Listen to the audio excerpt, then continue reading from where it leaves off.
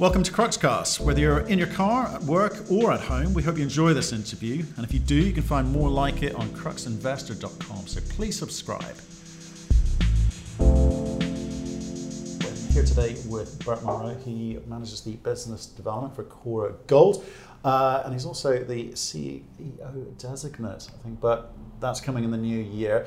We're going to talk about a variety of subjects, not least of all gold mining in West Africa. Hi Bert, how are you? Good, thanks. Yeah, good to see you. It's been a while. Has been a while, yeah, as we were just discussing. And a few things have been happening. Yeah, a few things, a bit of water under the bridge, but yeah, all good. Okay, not least of all, potentially in the new year, becoming CEO of Cora Gold. Yeah, exciting time for me. Great opportunity. Fantastic. But let's kick off. 1 minute summary for those people new to the story. Yeah, absolutely. Cora Gold is an AIM-listed gold company with licenses predominantly in Mali, but also in Senegal as well. Mm-hmm. Our focus is around exploration and looking to move into development. So we've got a suite of permits, predominantly in the Kenieba window and also the Yanfolila belt. Yeah. Our main asset's called Sanankoro. We've been drilling it out pretty extensively over the course of the last year or two. By the end of this year, we're targeting bringing out a maiden resource as well as a scoping study on the project. Okay, great summary. Cora Gold, quite a small company, less than 10 million market cap. Yep. Tell us where it started from, where you think you guys are now, and what you think potential is. So Cora Gold was a private gold business run by John Forster, who's got an amazing track record of making discoveries across West Africa, a number of which have become producing gold mines, which is relatively rare, to be fair to him. And Cora came about with the amalgamation, essentially, of some Hummingbird permits, which were non-core to Hummingbird at the time because we were so focused on building the Yanfolila gold mine, and amalgamating those with Cora as a private business. Right. Ultimately, Cora then listed onto AIM. Hummingbird was the single largest shareholder, and ultimately Cora's then got a series of other very good shareholders, the likes of the Quirk family, Michael Farmer, who's of Red Kite Mine Finance background, and others. So that was the way that Cora as a listed company came about being. It was a blend of the old Cora, which had predominantly licenses in the Kenieba window, which is at the border with Senegal and Mali. And then obviously the Hummingbird permits, which were put into Cora, which was predominantly more in the Yanfolila belt. So that was sort of how Cora came about. I think after IPO, which was towards the end of 2017, Cora's gone about doing extensive exploration across those permits. We're now focusing in more on Sanankoro than the other permits because of, I guess, the exciting drill results we've been getting over the last year or so. Yeah. And obviously looking to move that towards the development stage, which is, I guess, ties in with myself, and you're asking me earlier about why I was coming into the role. Let's talk about that. So John, let's make people aware. So you obviously have a role at Hummingbird as well, but I think you've been asked to spend a bit more time in terms of moving Cora forward. So you're coming on board as CEO in the new year. So what is it that you've been asked to do by either board? Both boards, I guess. And what have you done so far? What are you doing about it? Yes, I mean, I guess as background, I've been with Hummingbird for nearly 11 years now. So I was with Hummingbird as a private company. I lived in Liberia for 2.5 years when we were making those maiden discoveries on the Dugbe project. Post Hummingbird's IPO in 2010, I moved back to London in 2011, 2012 or time, and have been working with Dan, the CEO of Hummingbird, I guess on the capital market side of Hummingbird and driving forward. But I guess I've had a front row seat as we've taken an asset from 0 to 4 million ounces, acquired Yanfolila, and then obviously taken Yanfolila from a development project through into production. So, I've been in a great position, very fortunate to have seen the whole life cycle of the mining industry in that respect. I think the opportunity and the excitement for me with Cora is, having worked with Dan for 10 years, is going into a company which is at obviously an earlier stage. It's where Hummingbird might have been, 5 years ago or so, 6 years ago, where you've got a discovery, you've got a potential there, and what we believe at Cora is that you've got an asset that will be a mine in the future. So I think the excitement and the opportunity and the challenge for me is to obviously come on board Cora full time in the new year and try and drive forward with the support of John, who's staying on in a technical role, the asset towards production. Right. So from what I know of my exposure to Hummingbird is fairly entrepreneurial environment. Yep. You get to wear many hats, as it were, and pick things up along the way. And I guess you've been tasked with lots of things along the way. It's not just business development. Right? Yeah, no, totally. In December 2017, as we were commissioning the mine, I was standing on the plant at 3 o'clock in the morning when we were getting it all going and getting it running for first gold pour. So and I've lived in a tent in Liberia for 2 years. Yeah. So I guess I'm not just standing here in a suit all day talking to investors and brokers. Right. I guess I've hopefully, while I'm not a geologist or an engineer, I've kind of cut my teeth, I'd like to think. Yeah. And I think the beauty of the transition with Cora is John Forster's got 40 years experience in the gold mining industry. He's a geologist who's made some big discoveries, as I said earlier. And I think he's obviously getting slightly older. Don't think you'll mind me saying that. And part of it is allowing him to step back so that he doesn't have to take on the corporate aspects of being CEO of a listed company. Yeah. And it allows him to use his best skill, which is frankly finding gold mines, and focus his attention fully on that rather than being involved in more of the corporate side of the business. So it allows me to blend with John quite well, because I've obviously spent a lot of time on the corporate side of Hummingbird. Okay. So I think the blend will work well. So okay, so but let's look at the constituent parts there. You know, you're here in London. You've been here a while. Hummingbird's relatively well known institutionally. You've got a reasonably good retail following too, and I guess some of those relationships can apply to Cora. Slightly earlier stage, so slightly higher risk. So people have different risk profiles. So not everyone's necessarily going to be wanting to run into Cora, but you feel that you can have those conversations with the marketplace. Is that your primary role, and working with John technically, or do you see yourself doing a bit more than that? Yeah, I think it's both and everything, I suppose. I mean, ultimately you're in charge of running the business. So, you know, whether that's government relations in country, whether it's ultimately signing off and overseeing field programs, ultimately it will all fall on your head as CEO. Yeah. There's no point sort of avoiding that aspect of it. Excuse me. But yeah, obviously I guess my most relevant skill set and the most I can bring to Cora is, I suppose, some of the market side to it, as we're looking to build a register that could support a business moving into the next stage of development. That's obviously a good skill set I bring, as well as obviously plenty of hands-on experience operationally as well. Right, okay, so we met with Dan Betts, Hummingbird CEO, earlier, the big shareholder, have been from day one and continue to be. How do you work with them? Do they have a seat on the board? No, so they don't. Okay. At the point of IPO, when they had greater than 30% shareholding, which they did at IPO, they were allowed to appoint 2 board members. Right. Once they fell below 30%, that right to appoint 2 board members fell away. Right. So myself and David Pelham, who was an ex-technical director of Hummingbird, were both the appointed directors. Dave is still on the board. He obviously brings a wealth of experience like John. He was the guy in charge of the discovery of Dugbe, for example, formerly announced deposit in Liberia.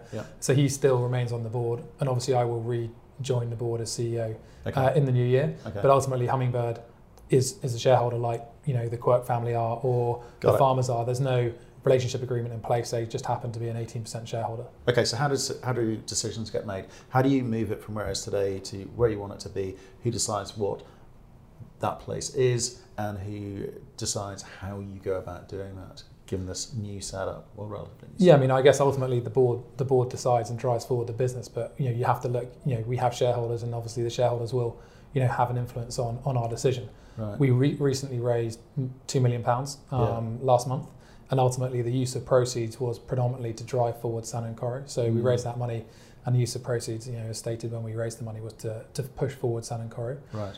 As you know, with early stage projects, until you've done the drilling and you see the results in the drill bit, you don't know what that might be. Yeah. Is it an enormous gold mine? Is it a smaller, higher margin gold mine? You know, you don't know quite what might come from that. So I think we're still at that really exciting stage where you still have exploration to be done, and there's still huge upside to be discovered. It isn't like we've got a ready laid bed and the only option is to go down plan A. Yeah. We're still at the stage of stepping out that drilling and looking to build out San and Coro. So I think the strategy won't decide itself in the sense, but you know, the drill bit will be guiding the strategy as we get results, and we can see which way we need to move the project forward. Right. Again, I guess. Did I answer your question now? Doesn't sound like you have, and you haven't. In that, you know. Can I add a bit more to it? Go for it. I think people probably look at Cora and probably see the Hummingbird shareholding and think, oh well, Hummingbird's there. You know, they've got a gold mine, whatever it is, 100 kilometres away. You know, there's a logical sense there. And I think what people probably miss with the share register is you've got the Quirk family through 2 different holdings who, if people don't know, they were behind Lionor, sold for $6 billion to Norilsk. They recently put significant money into both Bushveld Minerals and to Salt Lake Potash. So they like to invest in and develop mines themselves as a family. And you've also got the farmers who are behind Red Kite. Are they contributing technically in terms of, you know, diligence, planning, you know, the best way forward? Because I guess the question where I was getting to was, you know, very early stage junior explorers. The road is littered with carcasses. You know, 1 in 20 makes it, right? Thank you for making me feel really excited about that. But I think you will make it. But I just want you to explain to people the risk mitigation process that you guys go through on your way there. One, you're in a great part of the world. Great. You know, the grades sort of are very average. They don't seem to change too much around the Birimian green belt. But I want you to explain the process of getting from where you are and moving forward with all the advice and input that you've got from the Quirks and Lord Farmer, etc., and obviously Hummingbird. You know, they have seen a thing or two. You've got 11 years. Well, isn't it about that experience? Yeah, about that. Experience now with Hummingbird. You've learned a few things along the way, and you've got relationships in the country. You did what you did in Liberia and up in Mali. So there's lots you guys know, and I'm just trying to get at who's driving it. What are the pitfalls you're looking out for, because you know where they are and you know how to avoid them. And you know, what's that kind of roadway look like? Yeah, I think fundamentally, I guess just a key point to make. I mean, Cora has its own management team, and they are driving the work programs and driving it technically. We don't have, you know, there isn't advisory people from any of our shareholders sitting there giving technical advice. You know, Cora has its own technical team managed by John, you know, and obviously there's a team on the ground who are doing the work. So yeah, obviously your shareholders, you talk to them regularly and you understand hopefully what they're looking to achieve from their investment in you. Obviously all businesses do that, but ultimately we are driving our own strategy and driving our own technical, you know, technical pursuit further forward. I think in terms of your risk mitigations and how you do it, I mean, ultimately for me the greatest risk mitigation is ultimately finding more gold. You know, that's our business. You know, people are investing in Cora, I hope, because we've got some interesting assets which have great potential, and ultimately they want us to go out there and make a big discovery and push it forward. So I think, you know, we've got a number of permits which have all got drilled gold discoveries. I've talked a fair bit about Sanankoro. There's also Tekla-Dugu, which is another permit which has had, you know, got a drilled gold discovery. You've got gold on all of our permits. So I think the risk mitigation ultimately is to use your money, put your money into the ground, into the drill bit, and turn it to account. So I think, you know, Cora's got, you know, in my mind, a very low G&A, very low overhead. It has no office in the UK, for example. Everyone is based predominantly in site, and you know, in that respect, you put as much money as you can into the ground in Mali and Senegal, and look to try and push the assets forward. Right. Okay. If we're going to do that, so you've got permits for what? Permits for drilling. Exploration permits. Exploration permits only. Yeah. Okay. Next stage would be. Well, at some stage, if you get the asset to a certain stage, you have to convert your exploration permit to a mining permit. Right. So, for example, Sanankoro, with delivery of a scoping study, and obviously then moving forward development, at some point in time, you would look to convert that permit from an exploration permit into a mining permit. So, yeah, I mean, that's obviously, you want to do it at the right time, and yeah, for lots of reasons. But that's ultimately, you know, one of the next stages. You know, I talked a bit about at the start, government relations. I mean, you've always got to manage that. I mean, Mali is a great country to work in my view. I think it's had a commercial gold mining industry for 25 to 30 years. Yeah. It's got a whole load of, you know, commercially operating gold mines, not least Yanfolila, obviously others, you know, Randgolds and Anglos and other people's mines. So I think, you know, they've got a good track record of seeing discoveries being made, making the conversion to mining permits, development happening. So you've got a great, you know, both from the government side in the ministry and also just from personnel who have worked in mines, you've got a good country which has got a good background in mining. So I think, you know, it's we wouldn't be the first people to be doing it. You know, obviously in some countries in the world, you might be the first company to be building a mine in that country. So I think, luckily for Cora, we're not trying to break new strides. We're trying to follow in people's footsteps. Yeah, again, with my better experience in gold in West Africa, you know, there are pitfalls, there are bumps along the road. And I just quite like it when the companies, you know, give you a forewarning. They say, right, here's where we are, here's what we're going to do next, and there's a process we're going to follow to do that. You know, we've been caught out before where you've moved from permitting through to mining license, and the license hasn't actually appeared. It's been a continual process of it'll be here next month. So, but if you've got your, you know, heads up on that as an investor, you can go, okay, I can see they know what to look and I for, think, and strides are being made to deliver that. Yeah, absolutely. And I think, look, Cora always has full disclosure in our annual report. Last year, it listed every permit and when all the permits were up for renewal and when they were expiring and when they were due to be released. But I'd like you to talk about it, because I think, again, it's surprising me, but a lot of investors are quite lazy. And they don't make the effort to do their homework to find that out. And if something's buried in an annual report or a quarterly and it's not up there, and so people miss it, or they don't know to look Yeah. for it. And I think part of these interviews, this exercise to help educate and help people understand what they should need to be looking at. I think it's important for people to know, generally speaking, an exploration permit is granted for an initial period of 7 years. So you get 3 years, and then you have to renew for 2 and renew for 2. Yeah. At the end of the 7, you can either choose to convert to a mining permit if you've done the work and you've done the stages, or you can look to apply for an additional year. I'm talking about Mali specifically. The other aspect which is available to people is to, they're looking for people to drop ground which they're not working actively. So you can go, if you've got blocks of permits in groups, you can then consolidate them, under new terms. So, Cora is constantly renewing and extending permits. When you've got 14 permits or so, when you've got 10 to 14 permits, and you've got, and they're 3-2-2. It doesn't take a mathematician to work out that every year there are permits which are always needing to be renewed and extended. I think we've got a good government relations, we've got a good experience of operating there. I think importantly, we've been raising money and putting that into the ground. So I mean, we've drilled. You get a good track record. 10,000 meters of drilling. This year in Mali already, and we're mobilising drill rigs.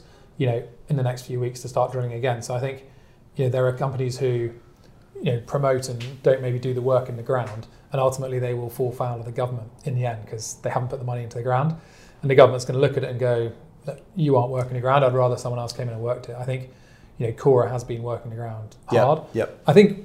I guess I talked about it briefly, but this year we've committed to obviously bring out a scoping study, delivering a maiden resource, and I think that is it's a bit of a line in the sand. For me, the studies is to a degree a proof of concept. I think you can keep on exploring and drilling, but at some point people need to know, is there an economic value in that gold? And I think the scoping study is the first step of saying, hopefully, yes, this gold is profitable gold. It might not be the full scale of the operations you might one day build, but there is an economic value. It comes back to strategy, doesn't it? Some companies employ different strategies. So some companies will say, if you look at a company like Great Bear, Canada, right? Those guys, no intention of doing a maiden resource anytime soon. They are drilling, and they're lots of money, big market cap. That's the strategy. It was working for them. It's a high grade asset. But likewise, along in West Africa, you've got Rox Gold. Employ strategy. Let's get into production quickly. Get some cash flowing.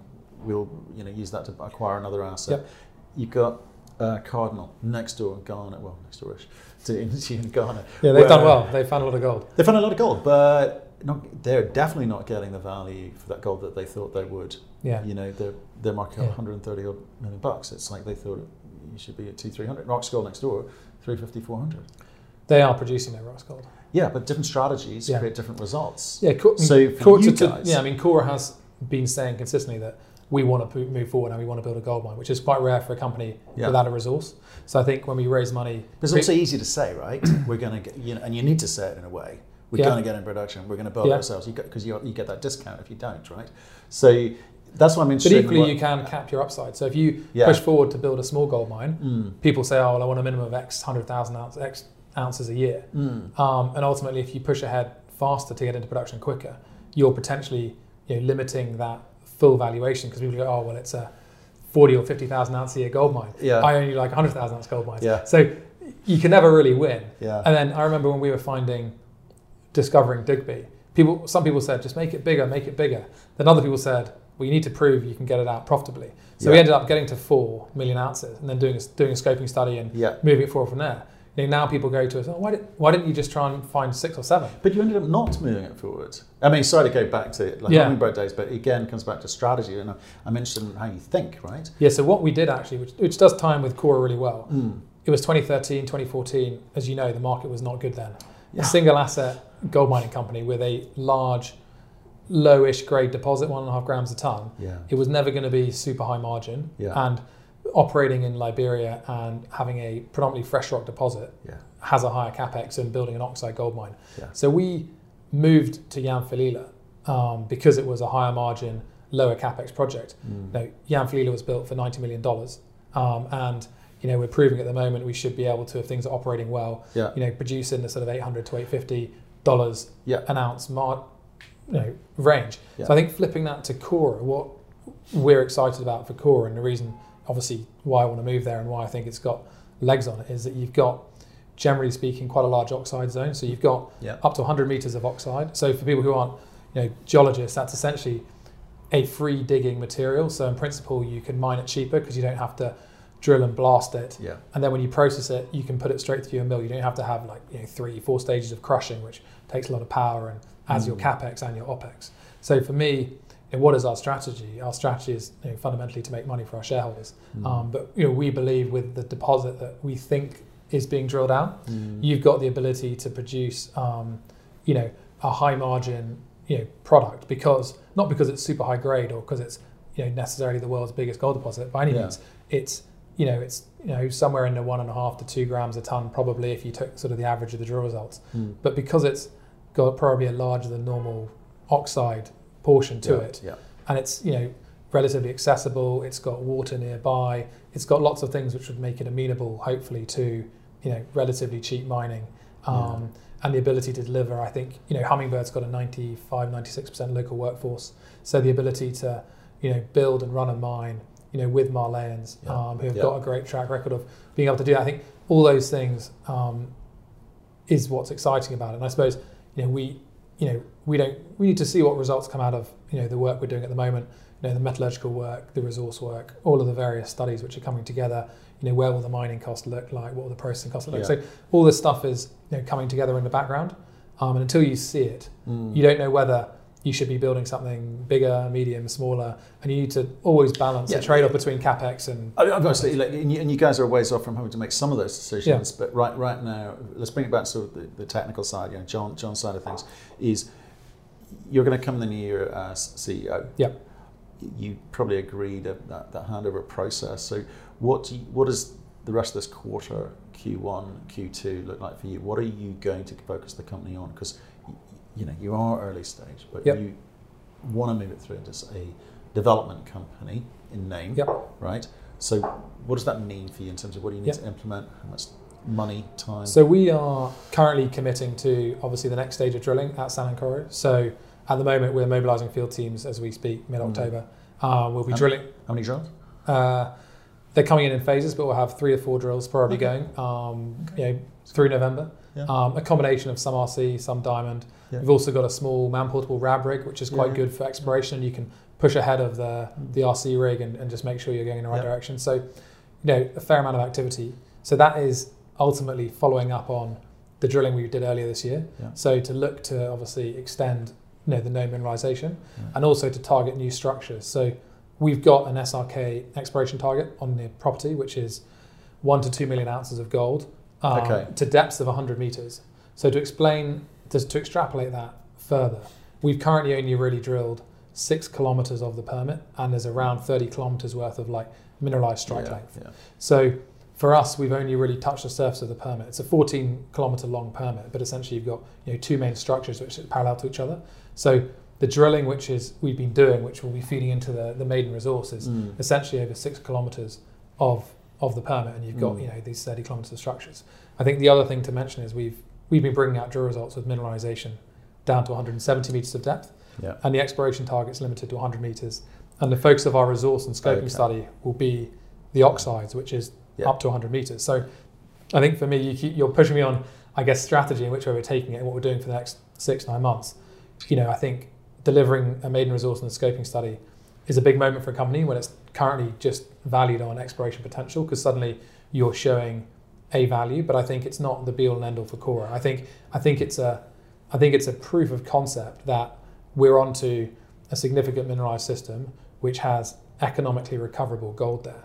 And then I think the drilling program we're doing now will hope to extend the known scope of it and look to see how it grows from there. So I think, I know it's hard to say 100% this is the only strategy we're doing, because we haven't yet got the results of the scoping study or the resource. So I think it's coming together. We know the focus, the focus is, and it's coming together. So I think we'll be, over the course of the next 2, 3, 4 months, we'll be able to more clearly delineate what we're doing, but those are the main focuses. Okay, so that's great. Not trying to dodge your question. No, I don't think you did at all. You definitely didn't dodge it at all. But again, because the bit I want to get to, companies talk about catalyst moments and maiden resource, and we're announcing a 1 million ounce resource. The market doesn't care, right? and you go, well, what do you do in instance like that? But you're saying is, look, we're going to do it because it's a proof of concept in a way. Yep. We're going to take a lot of the learnings from Hummingbird, so to keep coming back to the original mothership, as it were, and we're going to follow a similar process potentially. We're going to use a lot of the learnings from that, and we'll make decisions along the way as to the best course forward. Is that? Yeah, but I think for people who aren't necessarily resource specialists, you make a discovery. Yeah, at some point you decide to deliver a maiden resource once you think the discovery's got scale. You then bring out a scoping study, which is your first sort of economic document. You then generally do a pre-feasibility study, then a feasibility study, which would hopefully become bankable, and then you would finance and build a mine. So those are the stages you can't really avoid going through at some stage. But there's a timeline. But the question is, you can bring out a scoping study, step back, and you could do 6 months or you could do 5 years worth of further exploration. There you go. And I think some part of that's driven by the market. Does the market want to pay for and finance exploration to see how big it can get, or does the market want to finance us building a mine that might be limited in scale by lack of drilling, not by potential, and drive forward into production quicker? I think there are different parts of the world which have different mindsets. Zimbabwe is known for having relatively small scale mines which have gone on for like 50 years. Equally, ultimately, the ultimate mine ever built was mines everything in 1 year, because you don't have no discount. You get all your cash back in 1 year. Obviously, that's not not realistic for any mine. But ultimately, there's a various point where capex against your profitability comes in, and I think you've just always got to balance out. You've got to see the numbers. So let's talk about some of the numbers here, and specifically share price, because that's how people.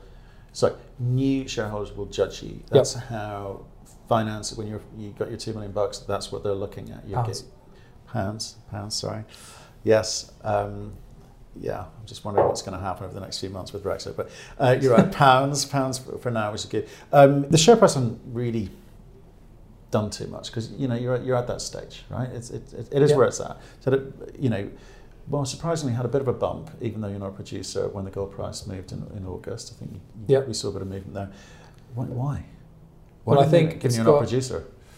I think it's got a very tight register. So you've got 70% of the shares held by four people. Right. And I think what you had was some really good drill results coming out from site around that time. It usually doesn't move the dial, though, does it? It doesn't. A lot of juniors, the gold price hasn't moved the dial. It shouldn't, because they're an explorer, right? I mean, our share price last summer was 15, 14p. Yeah. And it went all the way down to 3p. Yeah.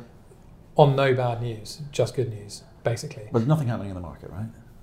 Look, I think we started talking to some people. I guess, I think the directors followed their money well in the April fundraise, and they've followed their money again in this last fundraise. I think a combination of directors, buying some shares, obviously starting to do some more marketing and delivering some good drill results. I think, there was just a bit of momentum behind the stock, and we did well. I mean, I don't spend a huge amount of my time staring at, what might be perceived rivals, but, other listed explorers. I mean, obviously I'm aware of guys and what they're doing and follow this sort of technically more than I do their share price. So I don't know what other guys did in that period, but I guess we had an okay run, but I don't think, we're half the price we were at IPO. Admittedly, there are a few more shares in issue, but ultimately we're half the price we were at IPO, and we've got a project which has moved materially further forward. So for me, that's an opportunity. I mean, you're obviously, potentially I'm speaking to a whole lot of new shareholders who don't know the story. So for me, it's a great opportunity for them in my mind, because you weren't invested at IPO when we had an earlier stage company and project. You're now investing into a company which is de-risked significantly. Gold price is in a much better environment. We're been running at give or take 1,500 gold for the last few months now. Right. IPO we're probably 1,200 2 years ago. So. Yeah, I get it. So, but let's look at the runway, and obviously the timeline is debatable, because you make decisions which affect the timeline as to how quickly or not you spend your money drilling in the ground, right? So there's dilution going to come down the road, because you're going to need to raise more money. So this 2 million plus, I think you have some money in the bank, is going to last you through till when on your current plans?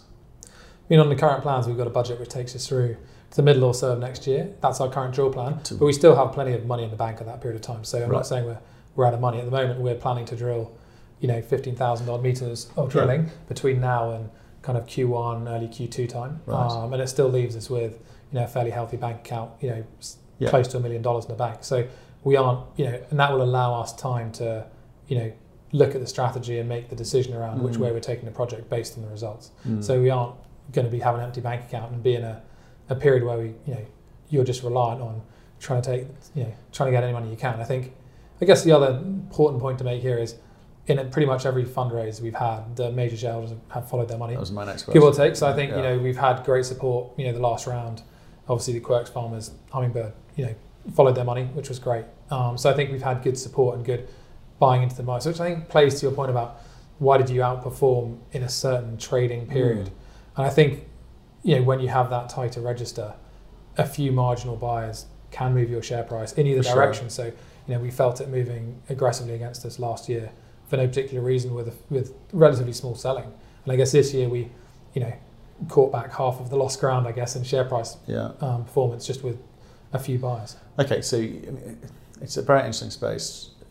Explorer, gold, West Africa.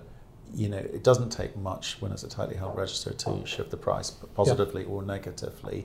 So it's important to understand if the major shareholders will continue to follow their money, because again, if they don't, going and raising money in this market, a lot of juniors are struggling. You raised 2 million relatively easily, would you say? I mean, how long did that take you to? Week, 10 days. Right. Okay. That speaks volumes. Okay, and that's really, really important, because again, we speak to companies who have been bouncing around for 6-9 months looking for capital. Ultimately, look, we made 4 phone calls, 4 meetings, and you had well over half the book filled. So that's a pretty strong place to be. Yep. Obviously, you can never guarantee that will happen on every placement. You don't know the person or company's individual position financially and whether they're able to follow their money. At a previous fundraise, Hummingbird had indicated it wanted to follow its money, but it didn't feel able to. It had some operational issues, and it wasn't able to, even though it wanted to, and it got diluted from mid-20s down to 18. So for Hummingbird, it was a shame for them, and they wanted to follow their money, but they couldn't. So you can never guarantee they will always follow their money. Yeah. But we have been thankfully, very supported by our major shareholders, which is great. And I think one of the biggest risks for junior miners isn't that they're not going to find anything. Yeah. It's that they aren't going to find the investment, because the investment's just not in the sector, it's not in the market. So I think I know why you're pushing me on it, and I guess it is a big risk. Looking back to Hummingbird in 2013, 2014, we were sat there with a 4 million ounce deposit. There aren't many of those in the world, but the market cap was shrinking. People never believed we were going to get it into production because the capex to get it there was north of $200 million. And how do you raise $200 million when you've got a $30 million market cap? Yeah. So we ended up buying an asset in Mali, higher grade, lower cost to get it to production. Okay. I think Kora is in a position where ultimately we can make some pretty big steps forward with the asset with a relatively small amount of money. And I think we've seen that we've had good support from our shareholders to help us push it forward. You have, and I guess it comes on to the kind of the third component here. And we're talking about what the skill sets you need in house and where you've come from. Your experience is you've got to go and tell this story to the market. You've got to tell it to the institution. You've got obviously your current shareholders, which is the register is very strong. You say 4 phone calls, great, but you've got to go and talk to the marketplace. And I guess part of your remit going forward will continue to be that. Yeah, you will keep talking to the marketplace. Look, I'm in Frankfurt next week doing meetings. I'm in Zurich 2-3 weeks later. Precious metals. Metals. Yeah. Obviously, I'll be doing Indaba. I did a Turner Pope investor evening last week, the week before. My diary is, I probably, currently in my role in the business development role, obviously my focus is on IR. From next year I'll have to obviously spend a lot more time running the business, whereas at the moment I'm solely focused really on positioning the company from a marketing perspective, really. So I'm putting a lot of time into. So what is the focus? Do you have one business card going forward or 2? One business card. One business card. So I'm moving full time to Kora Gold in the new year. So you're absolutely. Obviously, currently I'm wearing 2 hats, which is obviously everyone knows about, and I think they're interlinked. There isn't a conflict. As you know, you have mining analysts in the city. There's a handful, 10 a dozen mining analysts, which will cover companies of Kora and Hummingbird size. So me going around and seeing those guys, it's actually great for them because they can do kind of 2 meetings in one go.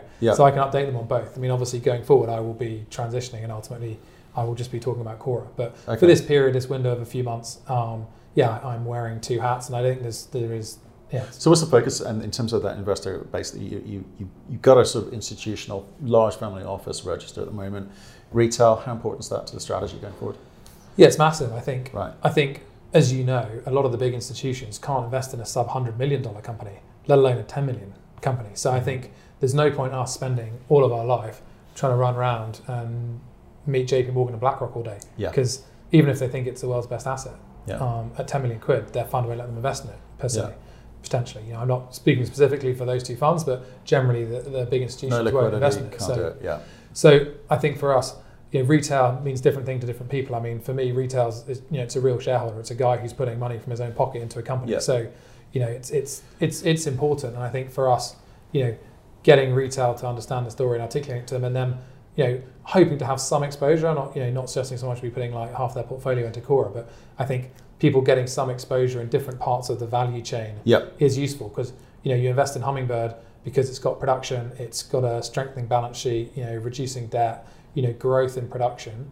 You invest in Cora because it's at the exploration stage. It could make a massive discovery on a permit that no one's even heard of, and you've got the development aspect as well. So you invest in different stage mining companies for different things. You go and get BHP for the yield or whatever.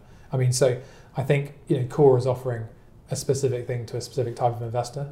I think the pleasing thing for me in the last fundraise was we started to see some smaller institutions put money in. So before it had just been the 4 large guys putting money in, then maybe some retail money, maybe a broker who's going in PA or whatever it might be. But I think we saw a few institutions come in. They're not declarable yet, so but just putting into the placement. So I think it was pleasing to see it institutionalizing and bringing in 50 grand, maybe £100,000 investments from smaller funds who are able just to kind of dip their toe in the water and get some exposure. So hopefully we can obviously continue to follow up those conversations and look to build the smaller cap funds who can invest in the smaller cap stocks. Yeah, okay. But great summary. I think that's a great first introduction to Cora for a lot of our viewers. It is early stage, but you sound like you guys know exactly where you're going. Congratulations to you, obviously. Thank you. And let's stay in touch and work out, tell us about some of those deliverables happening, and we'll share that with the Great, looking forward to it. Thanks a lot for having me. Thank you for listening. If you've enjoyed the interview, why not subscribe to Cruxcast or our website, cruxinvestor.com, and of course our YouTube channel, Crux Investor. Plus you can catch us most days on Twitter and LinkedIn. We really love getting your feedback, so please keep it coming, and we'll speak to you again soon.